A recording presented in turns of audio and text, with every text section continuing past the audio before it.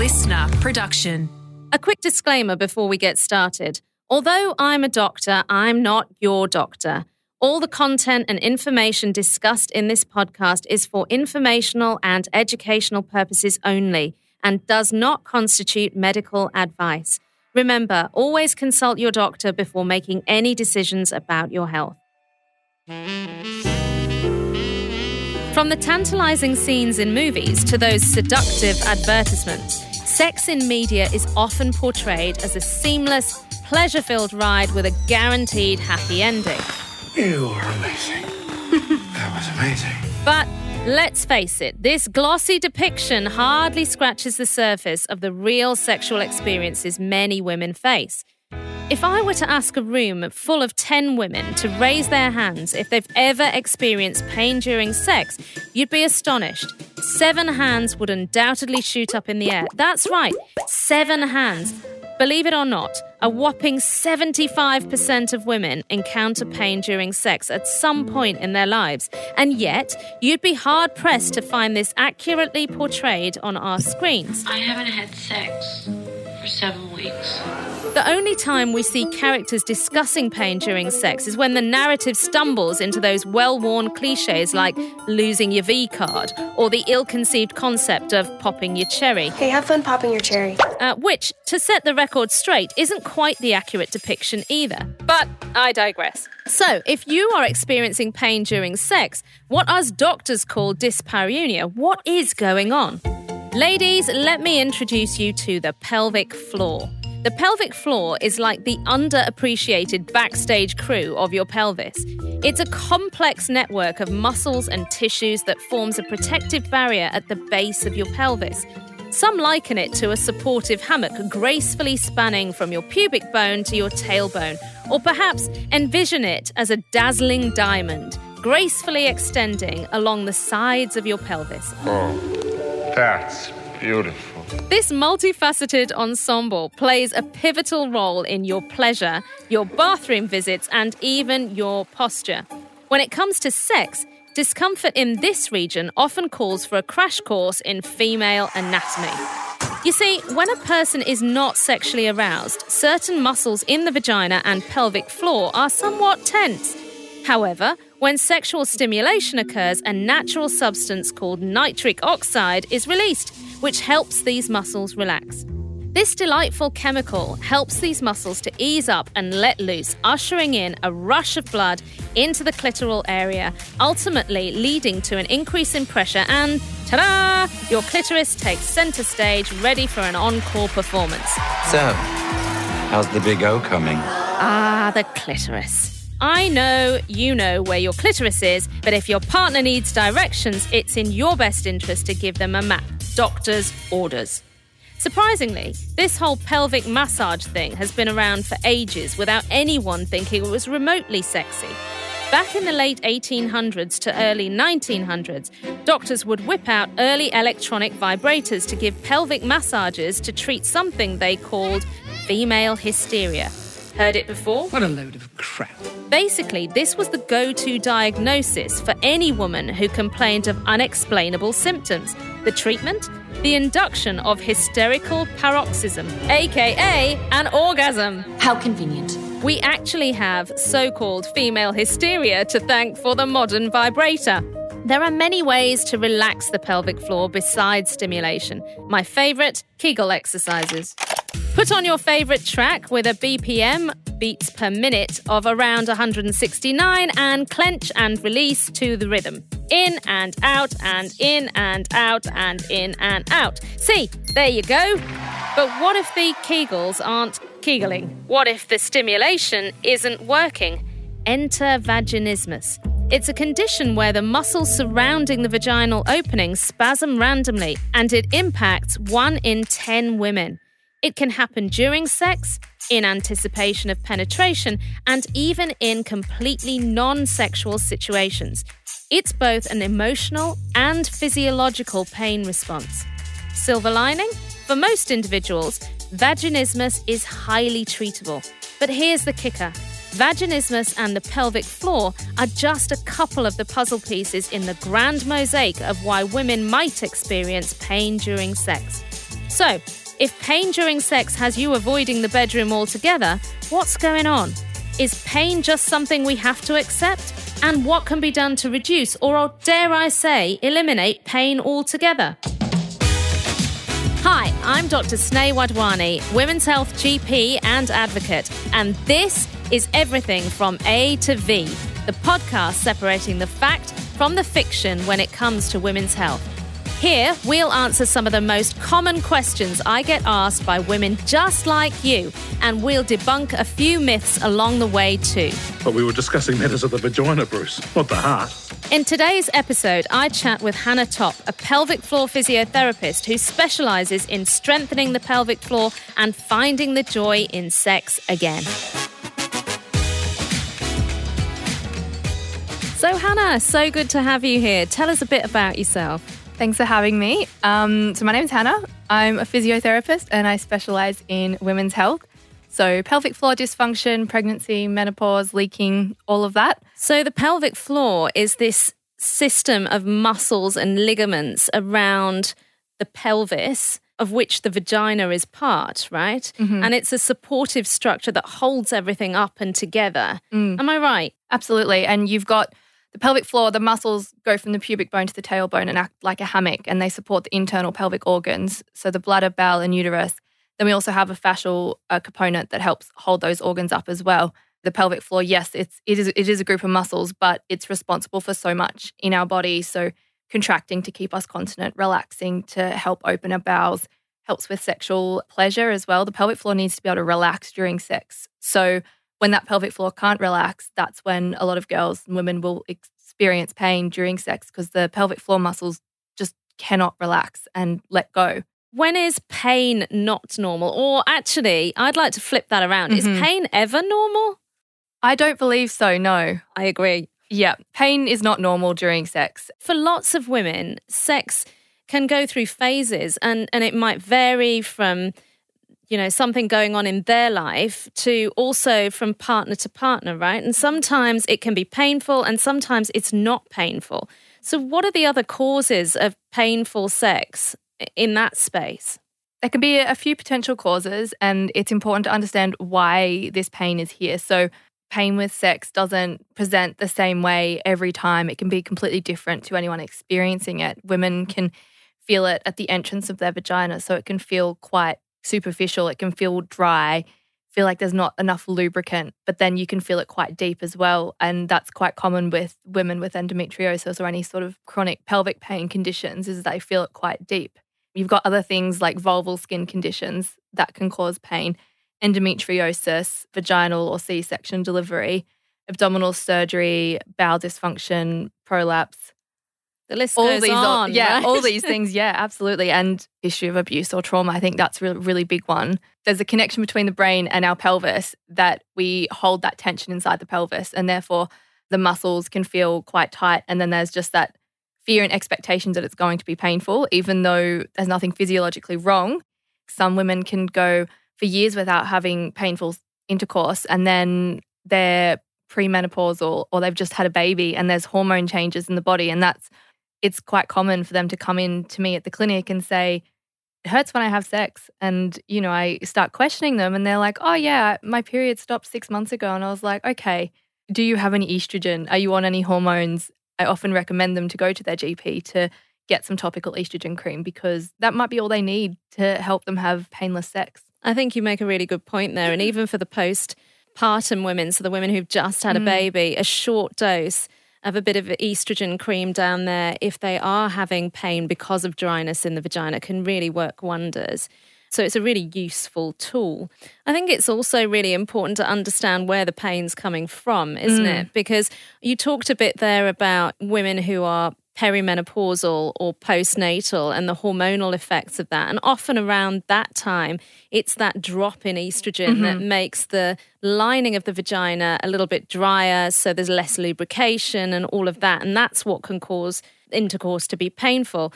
But at other times, for example, when we talk about trauma and when you've talked also about psychological issues, it's the pelvic floor muscles and ligaments that tighten up and cause pain and difficulty relaxing when someone's trying to have sex. So it's really important to kind of differentiate which of those things it is. And also with endometriosis, like that pain is often quite deep inside the lower pelvis or abdomen, isn't it? Absolutely. They feel it quite differently. Yeah.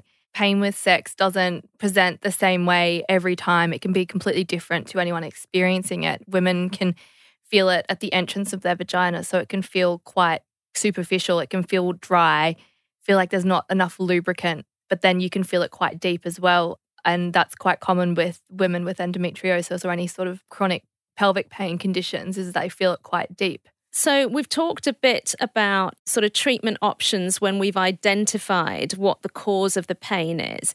But I think it's more than that, isn't it? They need to be able to communicate with their partner. And often I think foreplay is underplayed.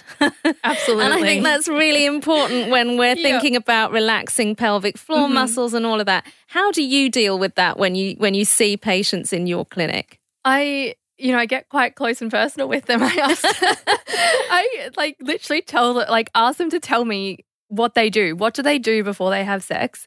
Is there enough foreplay? And I talk about how to do more. As you mentioned, communication is quite important with a partner as well, because if there's no communication there and they're doing 5 minutes of kissing and then just getting into it, well, then who's going to be ready for that? They might feel a bit embarrassed that they need to say, hey, we need to do a bit more foreplay. But I think it's really important to open that communication, even just encourage the openness to say, I'm getting some pain, we need to do this differently. And don't be afraid to explore that. I think that's, for years, it's always been a taboo topic. And I think it's really important to explore the ways foreplay works with one another. There's no shame around that. If it's vibrators or toys, then go for it. If it's what's going to get you, I guess, in the mood and aroused, then why not? If it's going to stop with the painful sex. And I think even during sexual intercourse as well, it's important to communicate with their partners. Then tell them when it's sore, try different positions. A lot of times it can be a positional thing that women will get pain in, and they'll come back a week later and they're like, oh yeah, that worked. Putting a pillow under my back did help. So I think it's really opening that communication channel and then giving them different strategies of things to try as well. Foreplay is really important because it's not just getting us in the mood, but it actually prepares the vaginal and the pelvic floor tissues, isn't it? So it helps the pelvic floor to relax. It helps the vagina to lubricate. So actually without these actions, this foreplay, the vagina isn't really that ready to have intercourse. That's exactly right. And I think even just reminding people to use lube. There's not use it. There's nothing wrong with using it. And I feel like there's this thing where women just think, oh, I shouldn't have to use lube. Well, there's nothing wrong with using it. And if you're allergic to it, there's water-based ones, there's coconut oil, there's everything. Yeah. So, although coconut oil has its own issues, right? Yes. So we'll not go down there. But yeah. And I think ultimately, right, our bodies change.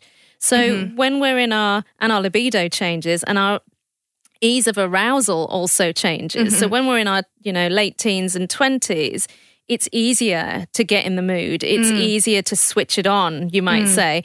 But the longer our relationships, the older we get, the hormonal changes that happen, perhaps we've had children and our identities changed a little bit as women. All of these things actually, or even just busy work lives, right? It all affects how we feel and how easy it is to have intercourse in that space. Absolutely. And I think, I've even noticed those changes, and I'm only 29. And, in the past, I've had long-term relationships where at the start you have sex a lot and it's fun and it's the best. And then you get to your second or third year and you're like, what's happened? What's wrong with me? And there's nothing wrong. You just get busy. Things change. You get comfortable in a relationship. I think for long-term relationships, I think not having that, sexual relationship and intimacy can be quite a hard thing on the relationship, and it can put a lot of stress on the relationship. And I think that's where communication comes back to it. Yeah. Let's talk a bit about vaginismus, right? Yes. So vaginismus is kind of this condition. For those of you who don't know what vaginismus is, it's a painful condition associated with having sex, but also, can be even being touched in your genital area. It can be that also. And it's where there is no apparent anatomical or physical cause for the pain, but it's certainly a sensation that a woman will experience. Yes, they get a lot of pelvic floor contraction, the muscles are tight. But there's also this hypersensory effect, isn't there? It's almost as if the brain is kind of playing tricks a little bit and saying, you know, you're feeling pain in that area and it becomes hypersensitive. And I know certainly when I see patients with this condition, it is a really multidisciplinary approach. So, you know, having a pelvic floor physio assess and understand what's happening with the pelvic floor muscles and the vaginal muscles. Also having that background in their psychological history, understanding their mental health and maybe even referring them on if they need that. But also there are medications that can help. So there are some topical preparations for vaginismus, which include drugs like amitriptyline and estrogen, actually, that work really well in this space and avoid the patient from having to take something orally. I think often there is this, you know, sort of view that vaginismus is this thing that you're kind of stuck with. And if you're not making headway with a pelvic floor physio or a psychologist, there's nothing else. But there are actually some really useful medications in that space. Absolutely. I mean, look, it's very common. So I have seen quite a bit of it in the clinic. And I think understanding someone's history is a big part of what we do, as well as that subjective history as well is, you know, a pelvic floor physio can really help with the physical stuff. We might do some what we call like mirror imagery, where we literally just go through photos of like pelvises and vaginas, and some women will look at a pelvis or a vagina and feel pain themselves. So it's about desensitizing that area just through looking at pictures. And then, you know, with physical touch, there's other things we can use like dilators, which can help with painful intercourse, especially with vaginismus. But you got to go quite slow. It's not something that's going to be fixed in a few treatments, unfortunately. But there is things that can be done and there is treatment out there. Absolutely.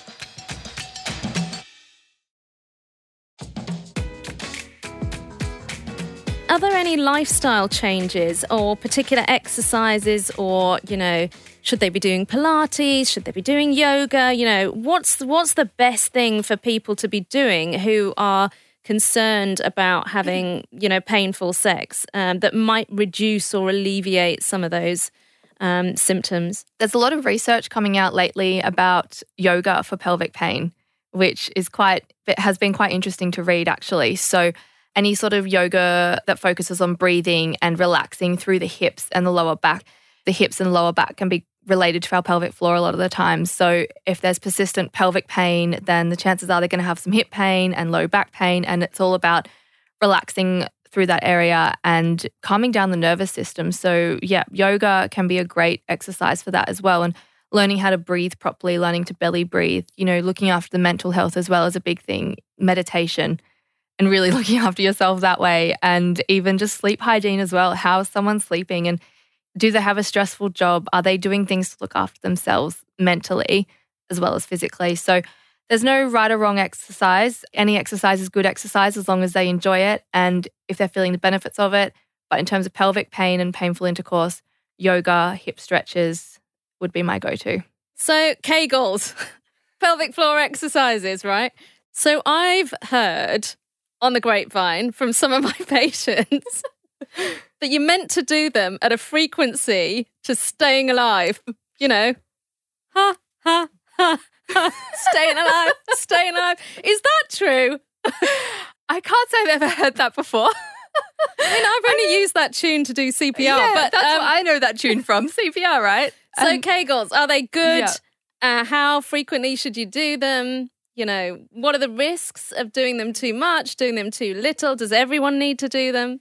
Look, not everyone needs to do them for starters. We spoke before about having a hypertonic pelvic floor or a tight pelvic floor that sits higher in the pelvis. If someone does have a hypertonic floor, chances are they're not going to be able to squeeze their pelvic floor to contract it. So for that person, pelvic floor exercises or Kegels is not going to be good for them. They need to learn to relax and downtrain the pelvic floor. So there's a time and place for pelvic floor exercises. Some people don't have to do them, but then some people do have to do them if they're experiencing other symptoms like leaking. So no John Travolta in this? No, I would not think there's a song to do pelvic floor exercises to, although if anyone does have a song they do them to, please let me know because I'd be very interested in hearing that. Fantastic. It is interesting, though, because all our mums and grandmas, you know, they often say, don't you forget to do your pelvic floor, don't they? And it's become one of these things that's kind of on the radar the whole time. And I do wonder, you know, if women are just so hyper aware of it that they're doing perhaps, you know, more than they need to. I think so. And you often hear that as well. Like, you know, women come to the clinic all the time and they go, oh, yeah, I spent my whole pregnancy doing my pelvic floor exercises. And then I'm like, did you really need to do that? And I think that's the thing. It's so, they have that perception that they need to be doing pelvic floor exercises all the time, but it's not the be all and end all. The thing is, a lot of women don't do a pelvic floor exercise correctly, pelvic floor contraction, I should say. Like, you know, they'll come into the clinic and I'll assess them and I say, show me your best pelvic floor contraction. And then they actually push down, which is the complete opposite that we want to do.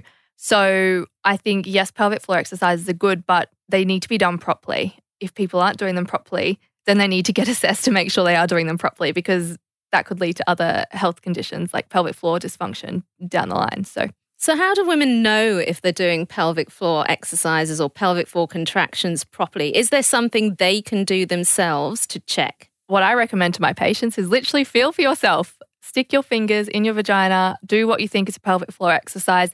What they should feel is like a gather around the entrance of the vagina and then a lift. So a cue that I often tell my patients is think of it as if you're in a room full of people and you got a fart, but you need to hold that fart in, okay? You want to squeeze around your anus.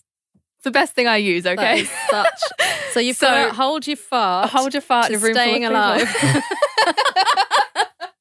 Got it? Hold it. Don't let it go. But yes, don't overhold it. We don't want to lead to any other pelvic floor dysfunction. Fantastic. So, you know, how can health professionals like you, like me, best support women who present with pain during sex? I'm asking this question because for our listeners, they need to know kind of what to expect. I mean, so many of them will go to, you know, pluck up the courage, go and see a doctor or go and see, you know, a nurse or someone in that space and finally offload, you know, this burden of information that they've been carrying and they confess to these symptoms and they can get dismissed, right?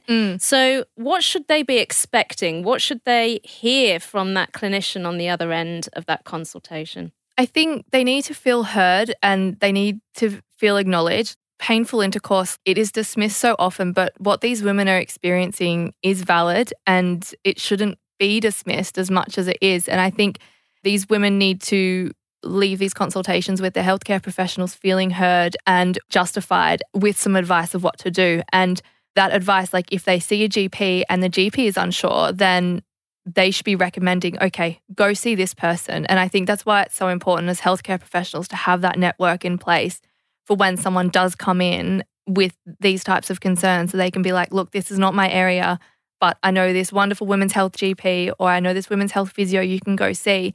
It should be, I don't know this area, but here's someone to go see. I think also it's really important that they get that assessment, isn't it? So too often, I certainly see patients quite often who've been around the houses, they've seen a few doctors, don't feel like they've got anywhere, but their expectations have been quite low in that space, primarily because they don't know what to expect. Absolutely. But I think, you know, certainly a woman who presents to me with these symptoms should expect an assessment, you know, absolutely, an examination. And like you say, if that doctor, that nurse doesn't know, isn't familiar with this area, they should be able to refer to somebody who can and who does. But the assessment is really important, isn't it? Absolutely. And a really detailed menstrual and obstetric history, you know, so we actually understand, and the psychological history, so we really understand where this pain is, when it happens, and what it feels like. Yeah, absolutely. And I think physical assessment, I think, is just as important as the history taking as well, even though, you know, it might not happen in the first session, but it needs to happen eventually because we need to see what the tone of their pelvic floor muscles is like. Can they relax it? Can they contract it? How well is it moving? And then looking at other parts of their musculoskeletal system. So what's their hips doing? What's their lower back doing? A lot of other musculoskeletal conditions can play a big part in the pelvic floor as well. So it's about looking at the whole body, not just the pelvic floor. And are there any resources that you offer the ladies that you see, you know, readily? Are there any that they can pick off the internet or off the shelf that help in that space? I recommend the Jean Hales website. That has a lot of information on it. But another thing that I do recommend to a lot of my like pelvic pain or like, you know, women that have painful intercourse is like a pelvic wand, because that can be quite beneficial in helping release through the pelvic floor. And, you know, so you got to tell us, what's a pelvic wand? Does it magically make the pain disappear or your partner disappear? Oh, wouldn't that be great if we could just magically make our partners disappear sometimes? Right, so pelvic wand, it's like a little curved dildo. Dildo? Vibrator?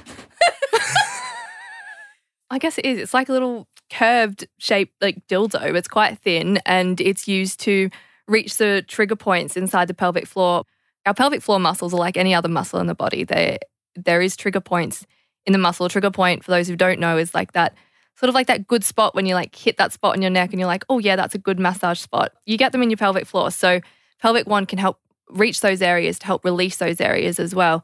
That's another good tool that I use. But once again, you want to make sure that you've got an assessment first before going to buy one, because it's not going to magically fix the problems. And, you know, you might need the physio to help you and guide you of how to use this as well. And I guess identify where where the best spot to use that on to help those pelvic floor muscles relax. Yeah, absolutely. So Hannah, I see a lot of women who are concerned about, you know, whether the size of their partner is going to be a problem. Is this a thing? I mean, personally, I think it's all about, you know, how relaxed the woman is, how ready her pelvic floor is, how, you know, how much foreplay there's been, and certainly whether they've got hypertonic or relaxed pelvic floor. But I would assume that in that space that, you know, the pelvic floor really does need to be relaxed. Yes, absolutely. And I think it depends on the tone of the pelvic floor. Men who do have a longer penis, is that the right word? Longer? I think that's a fine word to use. Like a complaint I get with women if their partner is on the larger side is that they get this deep pain when they have sex. And what that could be is if their partner's penis is like touching their cervix, what my advice for that is change a position around with that one there.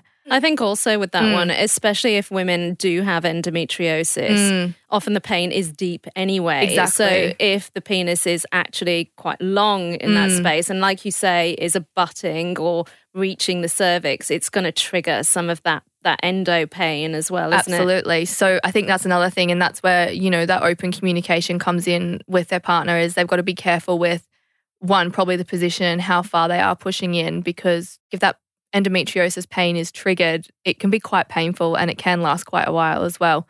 In terms of the girth of the penis, that's going to vary woman to woman as well. If their pelvic floor is quite a high tone, regardless of the girth size, it could be quite painful anyway.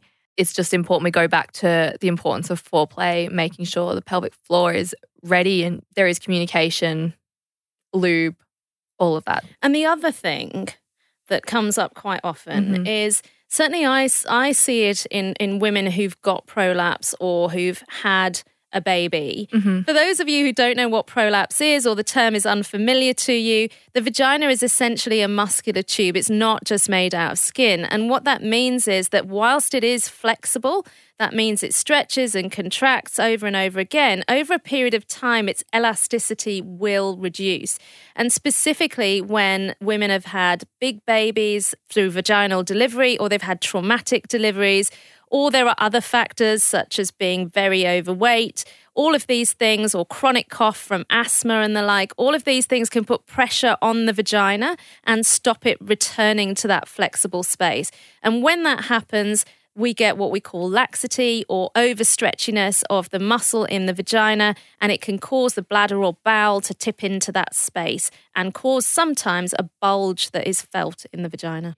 And perhaps the vagina is a little looser, and they worry about using the vagina in intercourse because they worry that it's going to make it worse. And we all know that blokes sometimes have this odd idea that if, you know, you have sex with your partner too often, then the vagina's going to get loose, which is a whole heap of rubbish, isn't it? That is a load of rubbish, that is. And your vagina's stretchy, it's elastic, it will bounce back. I guess is the word I could say.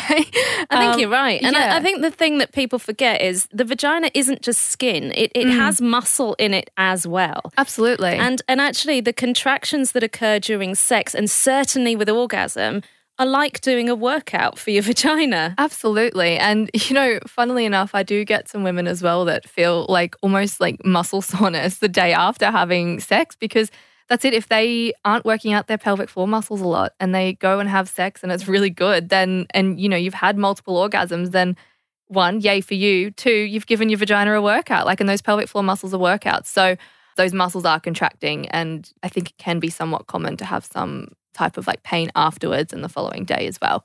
And certainly, having orgasms and intercourse are both ways to strengthen actually the vaginal muscle in that space. So particularly, those women who might have a mild prolapse, a mild laxity of the vaginal walls, or, they're few months down the line having had a baby, maybe a big baby, they don't have enough prolapse to kind of do anything surgical about, but it's a good way actually of helping them regain some of that tone in the vagina, isn't it? Absolutely, definitely, because we know that treating a mild grade prolapse is pelvic floor exercises, and I think it's a good way for women to regain that strength and regain, even that mind-muscle connection of contracting a pelvic floor. Well, Hannah, it's been amazing having you. I think we've really thoroughly explored pelvic pain there from beginning to end. Yes. So thank you so much. Thank you so much for having me. I've loved it. So there you go. Pain doesn't have to be an unwelcomed party guest in the bedroom. Pain is complex, and sexual relationships are complex too, but the solution is often simple with the right support. Sex is an important part of your overall health, so if you're experiencing pain during sex, don't feel ashamed to speak to your GP. Be sure to join us next week for more debunked myths and your health questions answered. This podcast is a listener production hosted by me, Sneh Wadhwani. Producer is Kelsey Menzies. Executive producer is Todd Stevens, with sound design by Kelly Folston.